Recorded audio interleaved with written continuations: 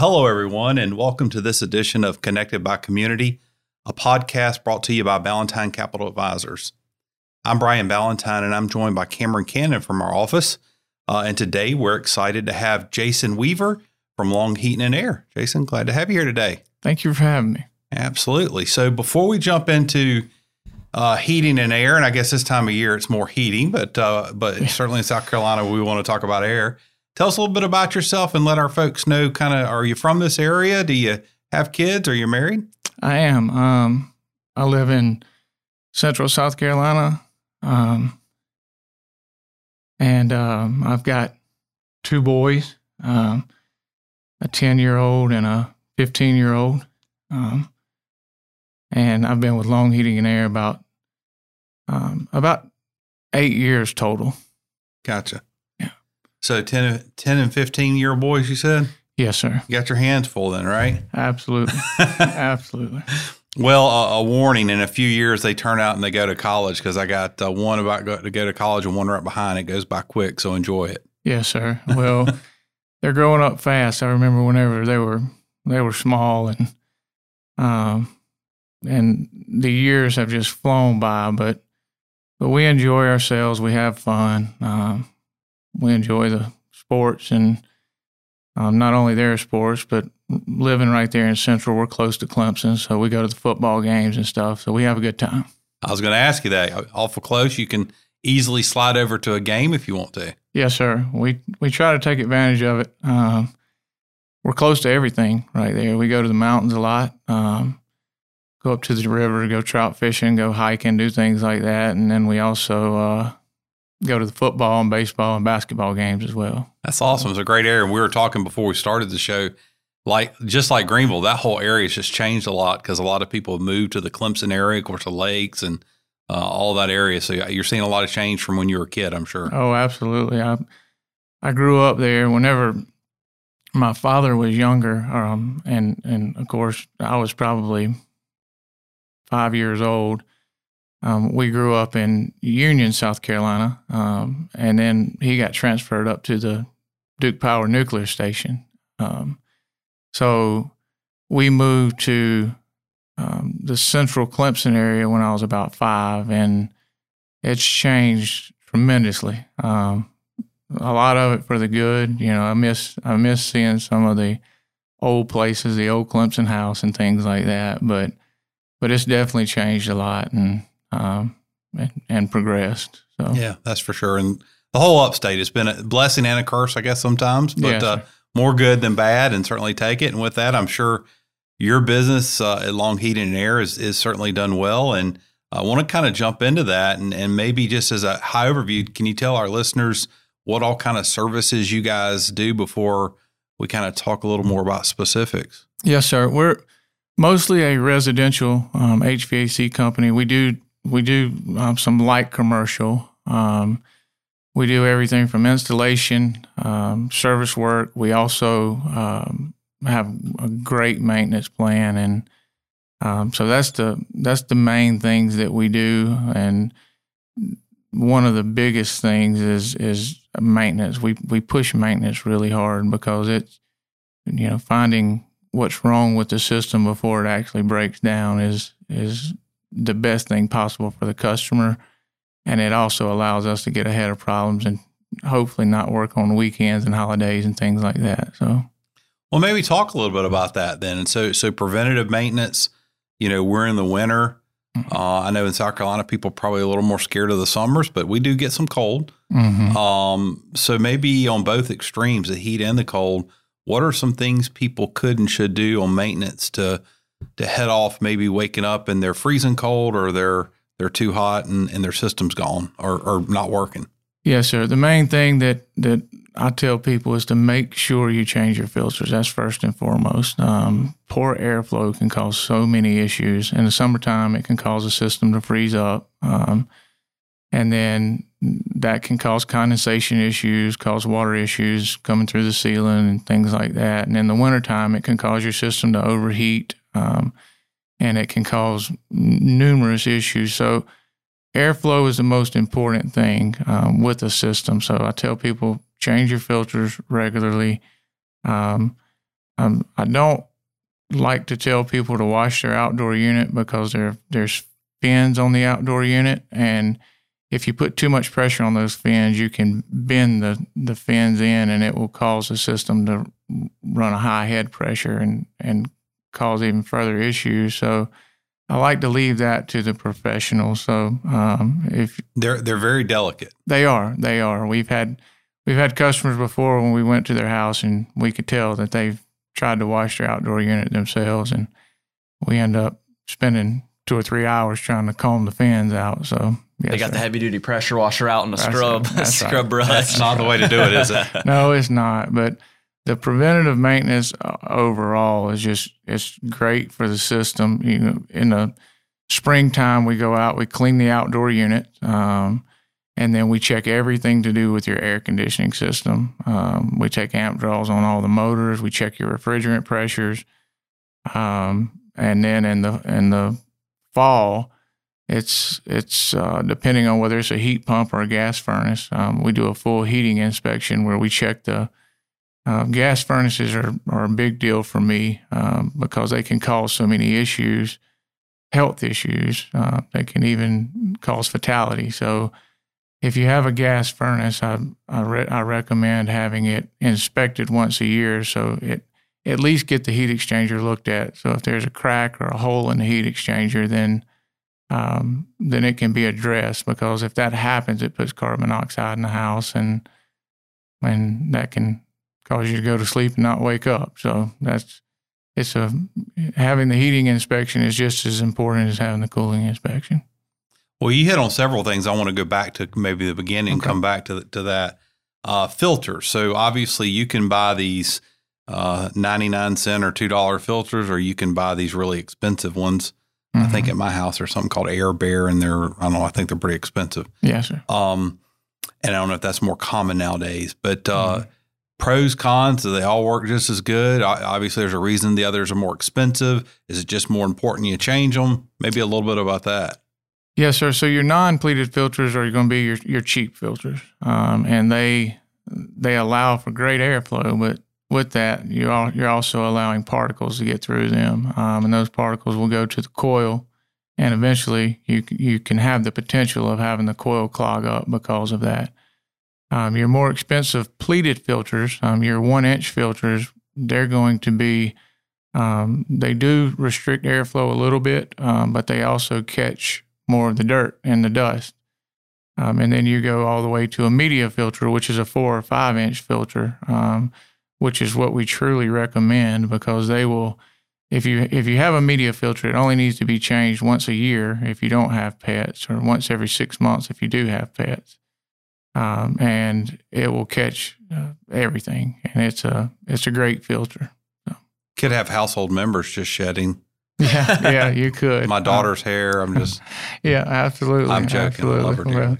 Well, one thing I was going to ask, I have a dog and he sheds profusely, which is just ridiculous. How important is it to stay up to date on the maintenance, change the filters, things like that, even clean the vents and stuff if you do have animals running around? It's very important. The dog hair, we found it's tremendously rough on the system. So, and the non-pleated filters, they recommend changing those once a month. The pleated filters, they recommend changing every 90 days. But I tell people, if you have pets, go ahead and cut that in half, because it's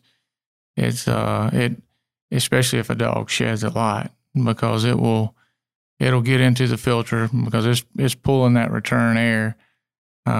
If your filters are closer to the ground, they're going to get dirtier. The ones in the ceiling, they don't get as dirty, but you'll notice your dirtier filters will be in your high traffic areas.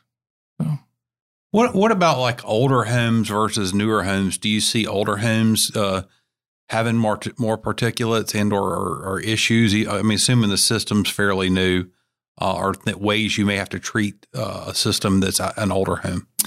Yes, sir. Well, yes and no. Some of the new construction homes that are being built, the cleaners do the best they can to get all the dirt and debris out of the house from construction. But still, I tell people it takes about a year for all that dirt and dust to settle. So those filters will get dirty really quickly in the new construction houses. In the older homes, you'll notice that depending on how old the HVAC system is and how old the ductwork is, you tend to see the filters not get dirty as quickly. So interesting. Yeah, I can attest that's true. We've built a couple houses, and I think one of the things we've always done is after 3 or 4 months, go ahead and switch it out, and then I think 6 months later, that first year, because the dust is in the air and you don't even realize it. Yeah, it does. Especially when you're doing the maintenance on one and you pull the door off the system, you can really see that a lot of drywall dust is inside of the motor compartment where the blower motor is, and sometimes it can be caped up and that needs to be cleaned. And whenever we do the maintenance on a system, if you're a maintenance member of ours, we change the filters for you whenever we're out there. So that's a big benefit too, especially for older customers. And we even have a few older customers that are on a filter schedule with us that we'll just go out and change their filters for them when it's time, because we're all going to be there one day. So we try to help them out as much as we can. Gotcha. I want to go back to something though. You said carbon monoxide poison in the wrist there.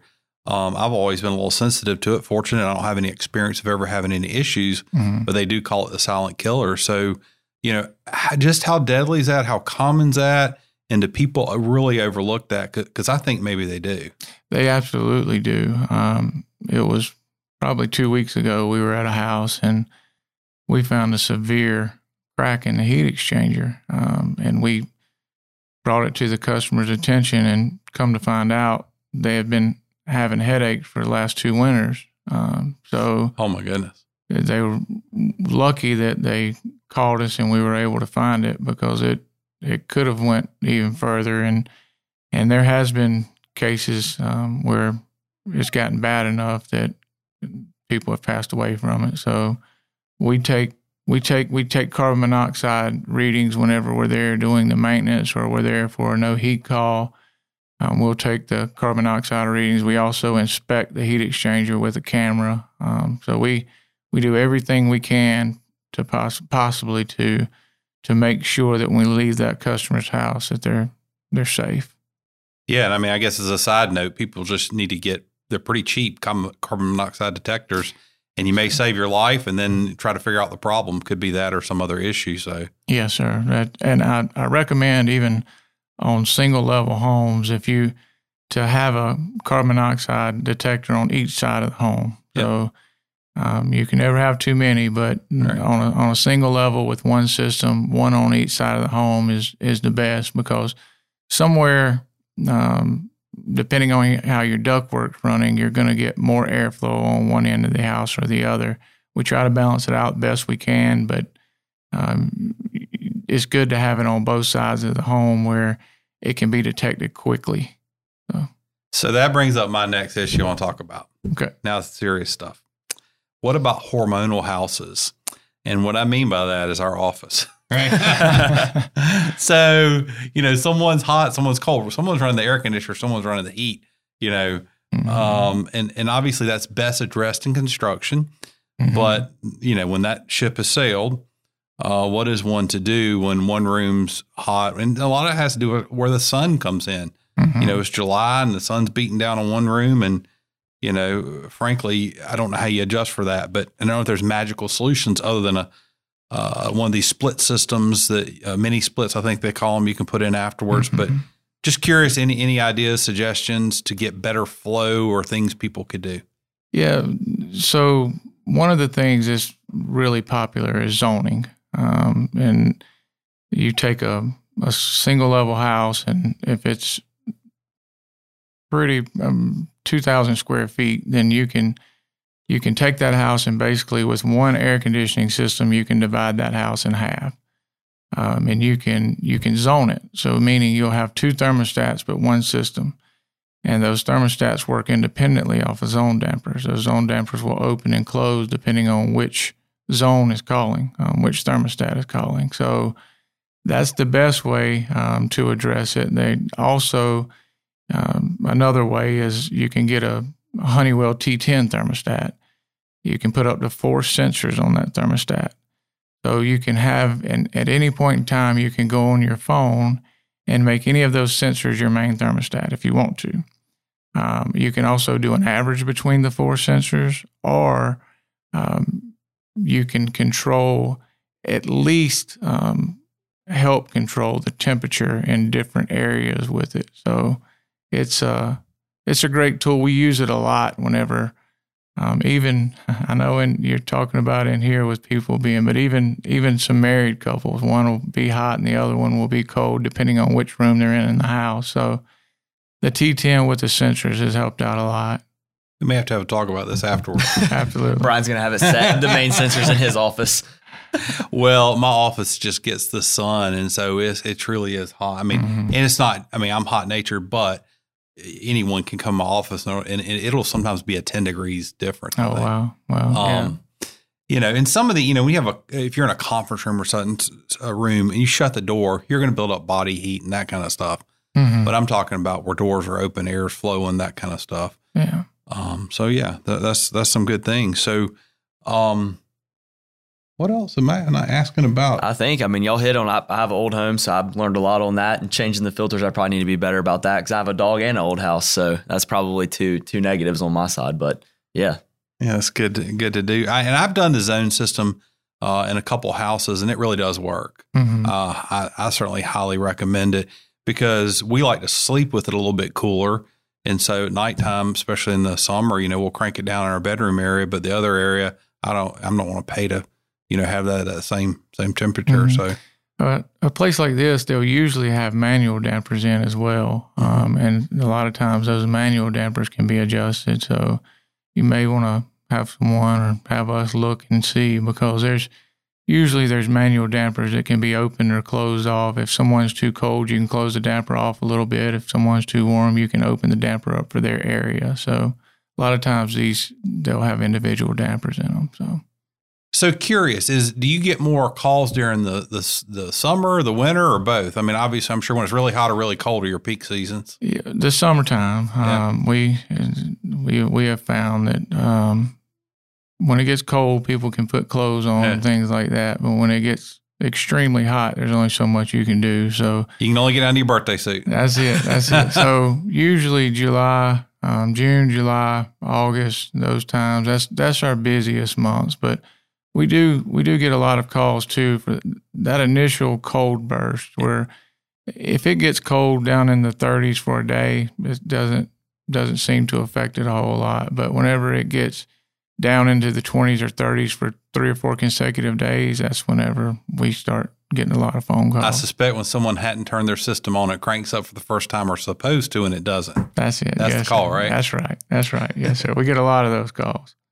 What about different offices? Are you guys just in the Greenville area, or what areas are you in? No, so right now we have Long Heating and Air in Greenville and Columbia. Okay. So we our main hub is in Greenville, but we also have Long Heating and Air in Columbia. We've been down there for a number of years, mainly doing new construction, but we're starting to open up a service side down in that area as well. So we service the whole upstate as well as Columbia and the surrounding areas as well. So you guys go all the way, say, from Spartanburg over to the lakes? Yes, sir. We do. We try not to go too far, but usually we end up going. But we try to get. We've been in Marietta some, Lake Keowee, all the way on the other side of Spartanburg in those areas. So we try to get to everyone that we can. Where it makes sense. Yeah. Awesome. Well, I know Cameron, I think, has at least one more question that we always like to ask. Yeah. So we always like to ask, what makes you tick? What makes me tick? Helping people. That's what makes me tick. I'm prior military, so I did heating and air in the Air Force, and I've been doing it now for 22 years, and I get the satisfaction of helping people. That's what I love to do. I love to take someone's problem and be able to fix it, and I think all you're really good, you're great technicians. That's what they enjoy more than anything, is just being able to help people. Awesome. Yeah. Well, thanks for your service to our country, first and foremost. Thank you. And thanks for what you do in the community. And if folks want to reach out to you guys and find you, how would they find Long Heating and Air if they wanted to say, hey, I need to get my filters changed or talk about some of the service issues? Yes, they can reach us at www.longheatingandair.com, or they can give us a call at 864-213-9899. Awesome. Jason, thank you for coming. And I've learned a thing or two. We might have a little conversation after this podcast about some airflow issues we're having. So yes, sir. Absolutely. We'll do that. And thank you all for joining us out there in our community. We thank you for being a part of this podcast. Go out and find us on various social media platforms or your favorite podcast platforms. Until we see you next time, go out and make our community great.